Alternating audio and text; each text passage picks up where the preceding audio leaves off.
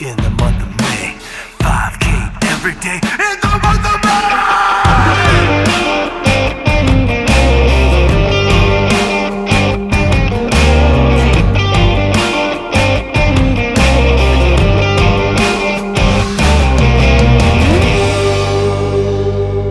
Welcome back to the 5K Everyday in the Month of May 2022 podcast. I'm Jeff Poland, and today is Monday, May 30th. Happy Memorial Day to all of you listeners out there. I hope that you have an awesome day of grilling and chilling and being mindful of and thankful for the brave, selfless men and women who were willing to lay down their lives so that we could live in freedom here in the United States of America.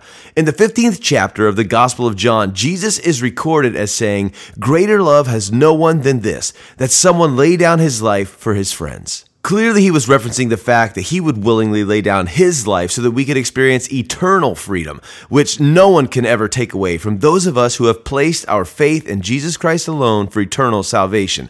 But I think the principle remains here on earth as well. I know that I sure am thankful for the sacrifice of many men and women serving in the U.S. Armed Forces, as well as first responders and law enforcement. Thank you. Before we get too far into this podcast, I should remind you that today is an official check-in day. Check-in day, check-in day. It's time to check in. Hey, hey, hey, hey. Check-in day, check-in day. Go to jeffpolandmusic.com today. Don't forget to go to www.jeffpolandmusic.com and click on the 5K May 2022 Check-in number 3 blog post. Follow the prompt and get yourself officially checked in. We have just one day left in the 5K May 2022 challenge, and then the final check-in will be located on that same blog on June 1st.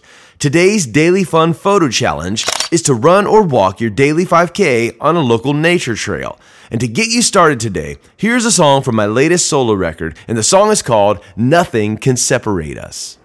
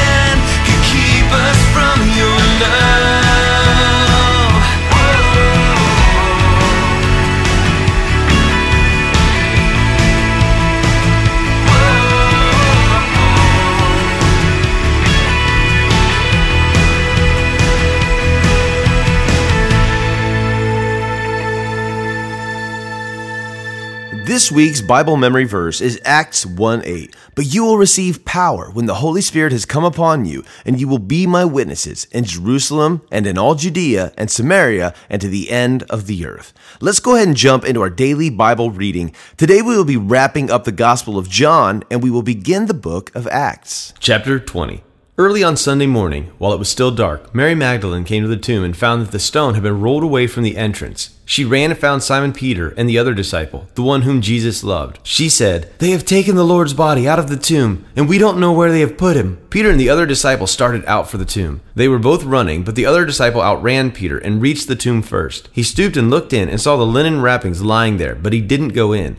Then Simon Peter arrived and went inside. He also noticed the linen wrappings lying there, while the cloth that had covered Jesus' head was folded up and lying apart from the other wrappings. Then the disciple who had reached the tomb first also went in, and he saw and believed. For until then they hadn't understood the scriptures that said Jesus must rise from the dead. Then they went home. Mary was standing outside the tomb crying. As she wept, she stooped and looked in. She saw two white-robed angels, one sitting at the head and the other at the foot of the place where the body of Jesus had been lying. "Dear woman, why are you crying?" the angels asked her. "Because they have taken away my Lord," she replied, "and I don't know where they have put him." She turned to leave and saw someone standing there. It was Jesus, but she didn't recognize him. "Dear woman, why are you crying?" Jesus asked her. "Who are you looking for?" She thought he was the gardener. "Sir," she said, "if you have taken him away, tell me where you have put him, and I will go and get him." "Mary," Jesus said. She turned to him and cried out, "Rabboni," which is Hebrew for teacher. "Don't cling to me," Jesus said, "for I haven't yet ascended to the Father. But go find my brothers and tell them, I am ascending to my Father and your Father, to my God and your God." Mary Magdalene found the disciples and told them, "I have seen the Lord." Then she gave them his message. That Sunday evening, the disciples were meeting behind locked doors because they were afraid of the Jewish leaders. Suddenly, Jesus was standing there among them. "Peace be with you," he said. As he spoke, he showed them the wounds in his hands and his side. They were filled with joy when they saw the Lord. Again he said, "Peace be with you. As the Father has sent me, so I am sending you." Then he breathed on them and said, "Receive the Holy Spirit. If you forgive anyone's sins, they are forgiven. If you do not forgive them, they are not forgiven." One of the 12 disciples, Thomas, nicknamed the Twin, was not with the others when Jesus came. They told him, "We have seen the Lord." But he replied, "I won't believe it unless I see the nail wounds in his hands, put my fingers into them, and place my hands into the wound in his side."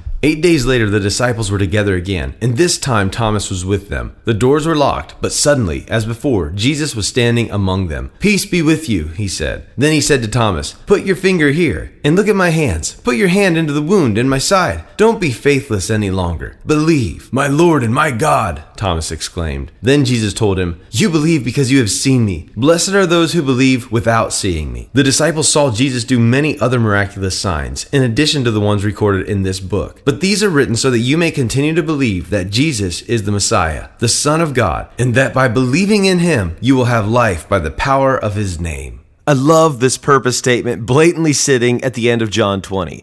Now, Jesus did many other signs in the presence of the disciples, which are not written in this book, but these are written so that you may believe that Jesus is the Christ, the Son of God, and that by believing you may have life in his name. That's John 20, verses 30 and 31. Now, make no mistake about it. John wrote a first-hand account of what he witnessed while walking with Jesus for the sole purpose of helping people believe that Jesus is the Christ, the Son of God, and that by believing they may have life in his name. I love it. That purpose statement makes me stop in my tracks and ask myself, why do I do the things that I do?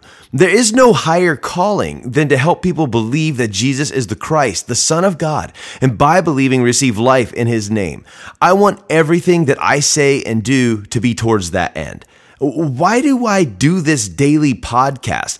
To help people believe that Jesus is the Christ, the Son of God, and by believing receive life in his name. Why do I run? To help people believe that Jesus is the Christ, the Son of God, and by believing receive life in his name. Why do I sing? To help people believe that Jesus is the Christ, the Son of God, and by believing receive life in his name. Why do I love my wife and my kids?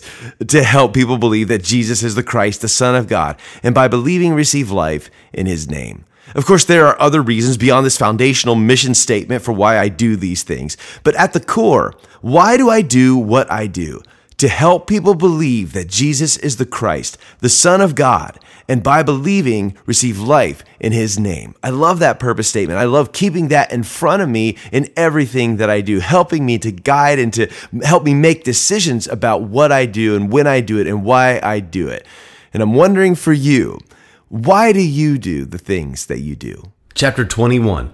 Later, Jesus appeared again to the disciples beside the Sea of Galilee. This is how it happened. Several of the disciples were there: Simon Peter, Thomas, nicknamed the twin, Nathanael from Cana in Galilee, the sons of Zebedee, and 2 other disciples. Simon Peter said, "I'm going fishing." "We'll come too," they all said. So they went out into the boat, but they caught nothing all night. At dawn, Jesus was standing on the beach, but the disciples couldn't see who he was. He called out, "Fellows, have you caught any fish?" "No," they replied. Then he said, "Throw out your net on the right side of the boat, and you'll get some." So they did, and they couldn't haul in the net because there were so many fish in it. Then the disciple Jesus loved said to Peter, "It is the Lord." When Simon Peter heard that it was the Lord, he put on his tunic, for he had stripped for work, jumped into the water, and headed to shore. The others stayed with the boat and pulled the loaded net to the shore, for they were only about 100 yards from the shore. When they got there, they found breakfast waiting for them, fish cooking over a charcoal fire, and some bread. "Bring some of the fish you've just caught," Jesus said. So Simon Peter went aboard and dragged the net to the shore. There were 153 large fish, and yet the net hadn't torn. "Now come and have some breakfast," Jesus said. None of the disciples dared to ask him, "Who are you?" They knew it was the Lord. Then Jesus served them the bread and the fish. This was the 3rd time Jesus had appeared to his disciples since he had been raised from the dead. After breakfast, Jesus asked Simon Peter, "Simon, son of John, do you love me more than these?" "Yes, Lord," Peter replied. "You know that I love you." "Then feed my lambs," Jesus told him. Jesus repeated the question, "Simon, son of John, do you love me?" "Yes, Lord," Peter said. "You know I love you." "Then take care of my sheep," Jesus said. A 3rd time he asked him, "Simon, son of John, do you love me?" Peter was hurt that Jesus asked the question a 3rd time. He said, "Lord, you know everything. You know that I love you." Jesus said, "Then feed my sheep.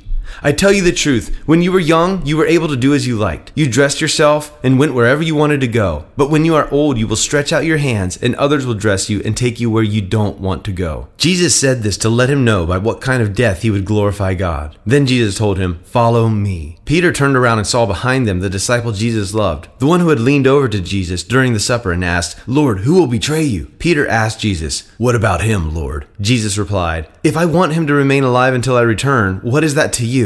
As for you, follow me." So the rumor spread among the community of believers that this disciple wouldn't die. But that isn't what Jesus said at all. He only said, "If I want him to remain alive until I return, what is that to you?" This disciple is the one who testifies to these events and has recorded them here, and we know that his account of these things is accurate. Jesus also did many other things. If they were all written down, I suppose the whole world could not contain the books that would be written.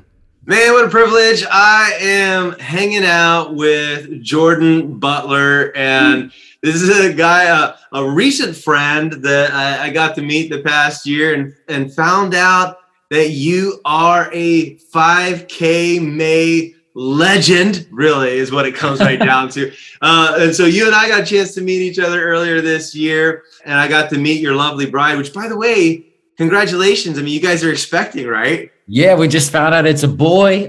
Countdown is still going, and it's due in November. So we are living good. We're excited. God is good. Can't wait. God is good. All right. So for anybody who is listening to the podcast, could you take a moment here and just tell us about yourself? Who are we talking to? My name is Jordan Butler. I am in West Virginia, in the Eastern Panhandle. It's about 20 minutes from Maryland and 10 minutes from Virginia. Born and raised West Virginia, went to Bible college in West Virginia, came back home to the Eastern Panhandle. I fell in love with Jesus when I was about 18. My whole life, I had a respect for Jesus, but really fell in love with him when I was 18. And there was like, I don't want to do anything else with my life besides serving Jesus, because there's no greater value in that. And so I'm about, it's crazy that I did 4 years of interning, and I'm about 5 years in about being a youth pastor. So I've been in ministry technically 10 years, and I'm still in my 20s, which is crazy to think about. I'm married. I got a kid on the way. God has been so good. Our ministry's been booming, just so much fruit. It's been so evident just seeing God work and change lives. I just feel fortunate to be a part of his team. Now, you are not doing this 5K May challenge alone. I mean, obviously you've got 5K mayors from all over the country, all over the world, really, that we're all virtually competing together. But you've taken this challenge a step further. Am I right in thinking that you've got a whole crew, a whole group of people who are doing this challenge together? Tell us about that a little bit. Yeah, I think last time I looked at it, I felt like we kept adding. I think we're up to 17 for the last 2 years. It was just a handful of us. And then we built such a good community. We're good friends. We don't just do this. We hang out at church and do other stuff together. And it's grown up to this year. There's 17 of us, and we've been holding each other accountable. It's been amazing. I love that so much. That is the right way to do the 5K every day in the month of May challenge. Definitely connecting with people through the Facebook group, through Strava, whatever, but putting your own crew together. You know, Misery does love company, and it's great when we can do this together. Now, with the 5K every day in the month of May challenge, you're a bit of a veteran here. You've done it before, you finished it before, and we are nearly finished with 5K May 2022. I almost can't even believe that, but it's true. The finish line is in sight. And as a veteran, as a legend, I'd love to know, what kind of encouragement can you offer to the 5K mayors? I am a fitness junkie. I played sports my whole life, went to college, and now I'm a coach for high school football and baseball. And the more I'm around physicality and running and pushing yourself, the more I realize that your body can do it. Most of it is a mentality. If you speak truth to yourself, like, I can do this, I'm going to do this. I tend to see better results in people who think that way than the people who think, man, I don't know if I can do this. My body hurts and I'm sore. Maybe I should take a day off. If you have encouragement from other people, like the group that we have that says, man, Jordan, you can get through this, man. Only a couple days left. And if you speak truth to yourself, like, man, I'm hurting, I'm sore, but you know what? I'm already 28 days in. We're almost there. Those people almost always tend to seem to have better results. So that's the encouragement. Speak truth to yourself. You can do this. Whoever's listening, you got a couple more days left. Maybe if you listen, this might be one more day, but finish line. We're in the fourth quarter. Push through. You'll be happy with the results. Now, you and I got a chance to meet one another. I mean, it's kind of funny because you are a youth pastor from West Virginia, just in the outskirts of DC. I am a musicianary in Ohio. So it only makes logical sense that we would meet each other in Pigeon Forge, Tennessee. but there we were. And if I remember right, I don't know if it was my name or my voice, but after a session of me leading worship, you came up to me and you're like, dude, are you the 5K every day in the month of May podcast guy or whatever? Like, what was it that drew, that made you understand, like, we know each other. We actually have a mutual friend, Dean Plumley. And I remember at that first session, you came up to me and I never would have imagined, because this was in February, but you drew the 5K every day in the month of May connection. What was that all about?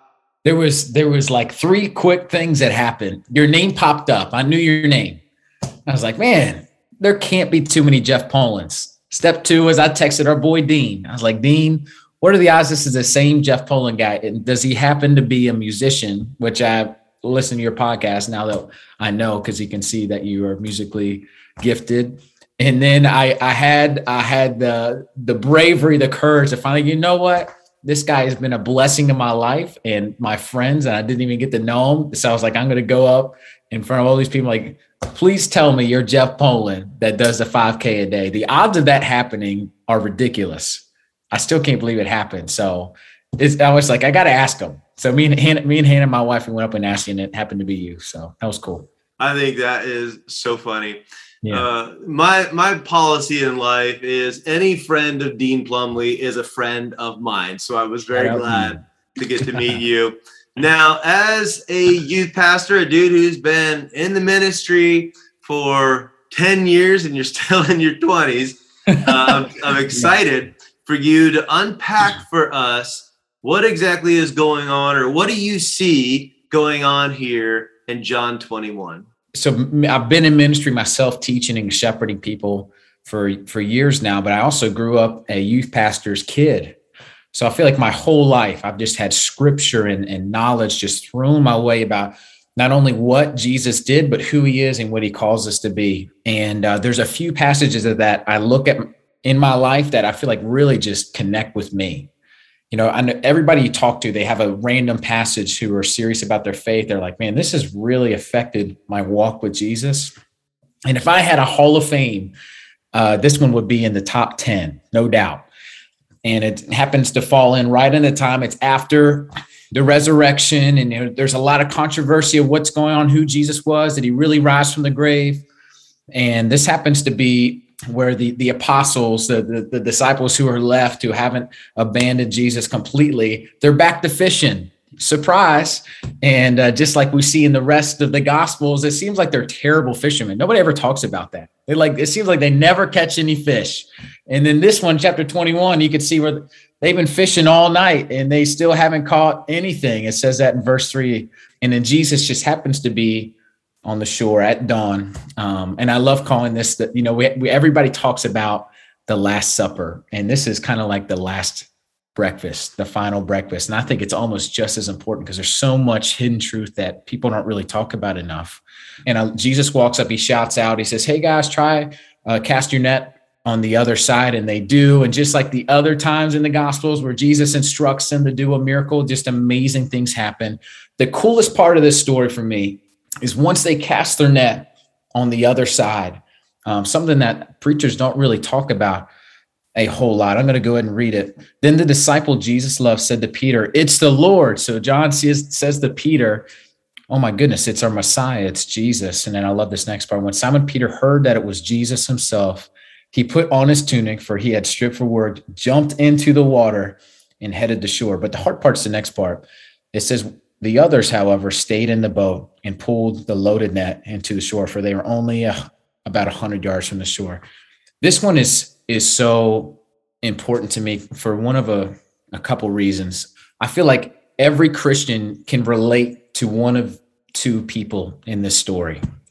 You got a handful of disciples that are left, and it's clearly Jesus on the shore. And once they see Jesus, the craziest part of this whole story, after all the miracles, after seeing Jesus walk on water, calm the storm, and raise dead people to life, raise himself back to life, save people, give sight to blind people who can't walk to walk, and they know it's him. They saw him die. They saw him rise again. And then they see him on the shore, and there's only one of them that jump out of the boat. And this passage hit me hard when I was a teenager. And even our guy, Dean, he's the one that walked through this with me one time, calling it the last breakfast. I think about how many times I'm not Peter in this story. Like how many times in my life, in my walk, if I knew that Jesus was an opportunity to meet with Jesus, to worship, to pray, to go to a teaching that I know I'm going to hear the work of God working through somebody, through his word. How many times am I just going to be the apostles in the boat? Where I'm just like, you know what? I got to get my stuff done. I got to worry about this fish. I got to go feed my family. I got to be good at my job. I'm still a fisherman. And how many little times in my life and in my walk, even as a pastor, am I truly Peter? No, I can teach. I can stand behind a pulpit. I can read God's word. I can do everything that I want, but there's been so many times where I'm not Peter. And if people listening, how many times are we not Peter? We're the apostles. We know God is important. We know we need him. We know he loves us. We know he saved us. We know that we're in the book of life. We're his adopted children. But at the end of the day, how many times are we still going to value getting the stuff done in our life that isn't the things that God called us to be? I am not throwing stones because I'm as guilty as anybody, because I'm just looking at like, man, so many times I'm just pulling on the net. Jesus, I'll be there in a second. Hold on. I got to get the fish in the boat. I got to do my job. I got to be good. I got to do all these things. But think about Peter's mindset. Peter gets a bad rap. We talk about Peter. It's like every time somebody talks about Peter, it's like, oh man, Peter is the most relatable. We say all these good things about Peter, but almost every Christian I talk to and pastor, when they talk about the good things of Peter, they almost always go, oh, Peter did all these amazing things, but he denied Jesus, but he cut this guy's ear off. At the end of the day, man, there's only one guy that jumped out of the boat. It was Peter. And then the other coolest part about this story, thinking about Peter, they get to the beach. Jesus cooks them up some fish. Man, to be a fly on the wall, just to hear the conversation that Jesus had with them in that moment, man, that would be an incredible conversation to listen to. But there's one of them where Jesus looks at him and he says, hey, you feed my sheep. Peter, you feed my sheep. It doesn't appear that he looks the other one and says, hey, you feed my sheep. It's no, he looks at Peter and says, hey, you feed my sheep. See, this isn't something that you can technically prove, but if you look at the consistency of God, the consistency of God is always grace and is always love. But with Jesus himself, he always seems to react and respond to radical risk-taking faith. Like Peter was risky. He was crazy, but he's also the person that Jesus said, hey, on you, I'm going to build my church. You feed my sheep. So I feel like there's so many Christians where we're so focused on getting our stuff done. We forget that Jesus was radical. He was risky. He took dangerous routes, but his sole focus was to get the job done that his Father gave to him. And that was Peter. People are like, oh, I want to be like this guy. I mean, sometimes I look at my life, like, man, I wish I'm like Peter. I know I'm going to mess up. I know I'm going to stink at a lot of things. But at the end of the day, you know what Peter did? He did everything he could to spread the gospel of Jesus Christ. And on him, Jesus built his church. On him, Jesus fed his sheep. There's so many good truths to that. And then the final thing, Jeff, that I want to say is I love doing when I'm teaching this passage. We don't know. It's impossible to do what I'm about to ask, but it's fun to think about. When Peter jumped out of the boat, when all of the disciples that are left in the boat fishing, when they realized that it was Jesus, what do you think Jesus was looking at? Was he focused on Peter, or was he focused on the people that in that moment, it's hard to say this, but it's probably true, are kind of disappointing them? They're focused on their own objective and not Jesus. If I would say for most of my life, if I was asked that question, we can never know fully what the answer is, but it's fun to think about. I probably would have thought, what Jesus is looking at his disciples going, man, I can't believe they're not coming to me. They still don't get it. They still don't get it. The older I get, if I had to guess, I never know. He's probably looking at both of them. We don't know, but I'm now thinking like, what? He's probably focused on Peter, because when they get back, it says that Jesus looked at Peter and he spoke to him. He said, feed my sheep. But the last cool part about this story, and this is the last thing that I will say, I promise. It's like the third time I said this is the last thing. What's the coolest part about the consistency of God and his grace is, despite that Jesus looked at Peter and he said, hey, feed my sheep. He used him to be the leader, to whatever you want to call it. He still used the other disciples. Like if there's so many times in my life I get down on myself, man, I haven't been focusing on my faith, my walk, and being the ambassador, the witness that God has called me to be. You know what? God can still use me. How many times have I messed up? Am I the one that's pulling on the net, right? We asked that question, everybody. How many times am I that person? But you know what? When they got to the shore, Jesus didn't say, hey guys, you messed up. You got to go. Nope. Those are the same people that Jesus used to spread the gospel throughout all the world. If we mess up, you know what? God's still going to use us, as long as we come to the shore and we fix our focus back on him despite our mistakes. What a great challenge and reminder for us to fix our eyes on Jesus Christ, the author and the perfecter of our faith. I'm reminded of that old song, Turn Your Eyes Upon Jesus. The lyrics go on to say, look full in his wonderful face, and the things of earth will grow strangely dim in the light of his glory and grace. Amen. Well, friends, we did it. We made it through all 4 Gospels. 4 times now, from 4 different perspectives, we have heard about the life, death, and resurrection of Jesus. I hope reading through the Gospels has encouraged and inspired you, as well as challenged and convicted you. But now the question becomes, what do we do with the information that we have received? Well, what did the first followers of Jesus do with the information that they received? That is exactly what the book of Acts sets out to explain. Unfortunately, we will not make it through the entire book of Acts together because May just doesn't contain enough days to do that. But we will make it through the first 4 chapters, which will at least give us a glimpse into what those first followers did with the information that they received firsthand. Hopefully, reading about their response will elicit a similar response in our lives as well. Without any further delay, let's jump on in to the book of Acts. Acts of the Apostles, chapter 1. In my first book, I told you, Theophilus, about everything Jesus began to do and teach until the day he was taken up to heaven after giving his chosen apostles further instructions through the Holy Spirit. During the 40 days after he suffered and died, he appeared to the apostles from time to time, and he proved to them in many ways that he was actually alive, and he talked to them about the kingdom of God. Once, when he was eating with them, he commanded them, "Do not leave Jerusalem until the Father sends you the gift he promised, as I told you before. John baptized with water, but in just a few days you will be baptized with the Holy Spirit." Spirit. So when the apostles were with Jesus, they kept asking him, "Lord, has the time come for you to free Israel and restore our kingdom?" He replied, "The Father alone has the authority to set those dates and times, and they are not for you to know. But you will receive power when the Holy Spirit comes upon you, and you will be my witnesses, telling people about me everywhere, in Jerusalem, throughout Judea and Samaria, and to the ends of the earth." After saying this, he was taken up into a cloud while they were watching, and they could no longer see him. As they strained to see him rising into heaven, 2 white-robed men suddenly stood among them. "Men of Galilee," they said, "why are you standing here staring into heaven? Jesus has been taken from you into heaven, but someday he will return from heaven in the same way you saw him go." Then the apostles returned to Jerusalem from the Mount of Olives, a distance of half a mile. When they arrived, they went up to the upstairs room of the house where they were staying. Here are the names of those who were present: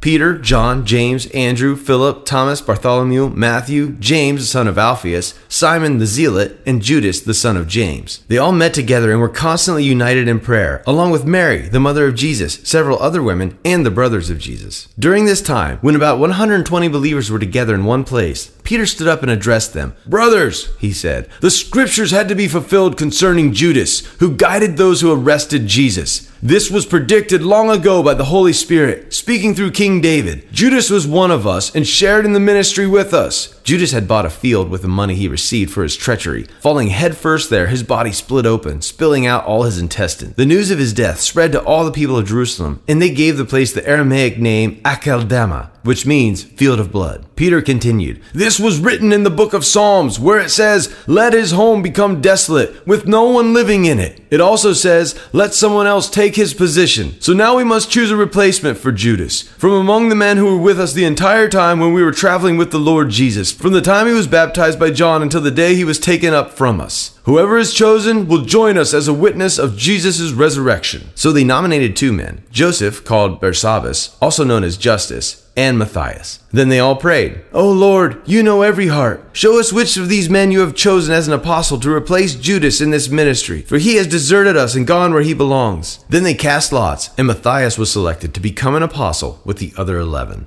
After walking with his disciples for several years, pouring into them, training them, equipping them, and being very upfront about the fact that he was going to be betrayed, beaten, and killed, and that he would rise from the dead, Jesus had one final message for his followers. "You will receive power when the Holy Spirit has come upon you, and you will be my witnesses in Jerusalem and in all Judea and Samaria and to the end of the earth." And when he had said these things, as they were looking on, he was lifted up, and a cloud took him out of their sight. And while they were gazing into heaven as he went, behold, 2 men stood by them in white robes and said, "Men of Galilee, why do you stand looking into heaven? This Jesus, who is taken up from you into heaven, will come in the same way as you saw him go into heaven." That's Acts 1, verses 8 through 11. This is the last time that Jesus is on the earth with his disciples. And in this moment, he gives them a very clear directive. "You will be my witnesses in Jerusalem, Judea, Samaria, and to the ends of the earth." So what did they do with this very clear directive? Did they march straight into Jerusalem? No, not exactly. They actually just kind of stood there staring into the big empty sky. Thankfully, 2 angels snapped them back into reality. "Men of Galilee, why do you stand looking into heaven?" They had a job to do, and so do we. We are called to be witnesses in Jerusalem, Judea, Samaria, and to the ends of the earth. There's no hidden Greek words here, but too often we're just standing around staring, doing nothing of eternal significance.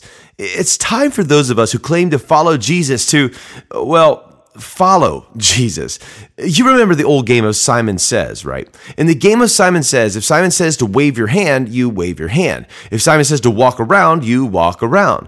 We get the game. It's pretty straightforward. But for some reason, we fail to apply the same reality to a non-game called Jesus Says. Jesus says, "Go and be my witnesses," and we just stand there. Jesus says, "Go and make disciples," and we just stand there. What will it take to snap us back into reality? I love what the old English preacher Charles Spurgeon once said. "Brethren, do something, do something, do something. While societies and unions make constitutions, let us win souls. I pray you, be men of action, all of you. Get to work and quit yourselves like men.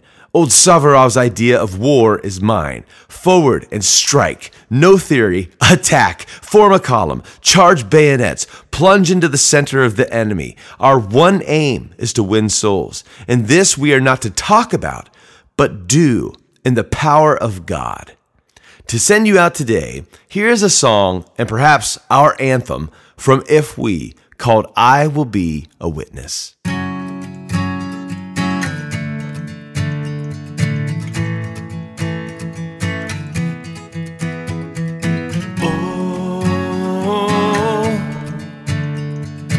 You have given me life. Oh, you've opened up my eyes so I can see all that you've done for me. And I will be a witness.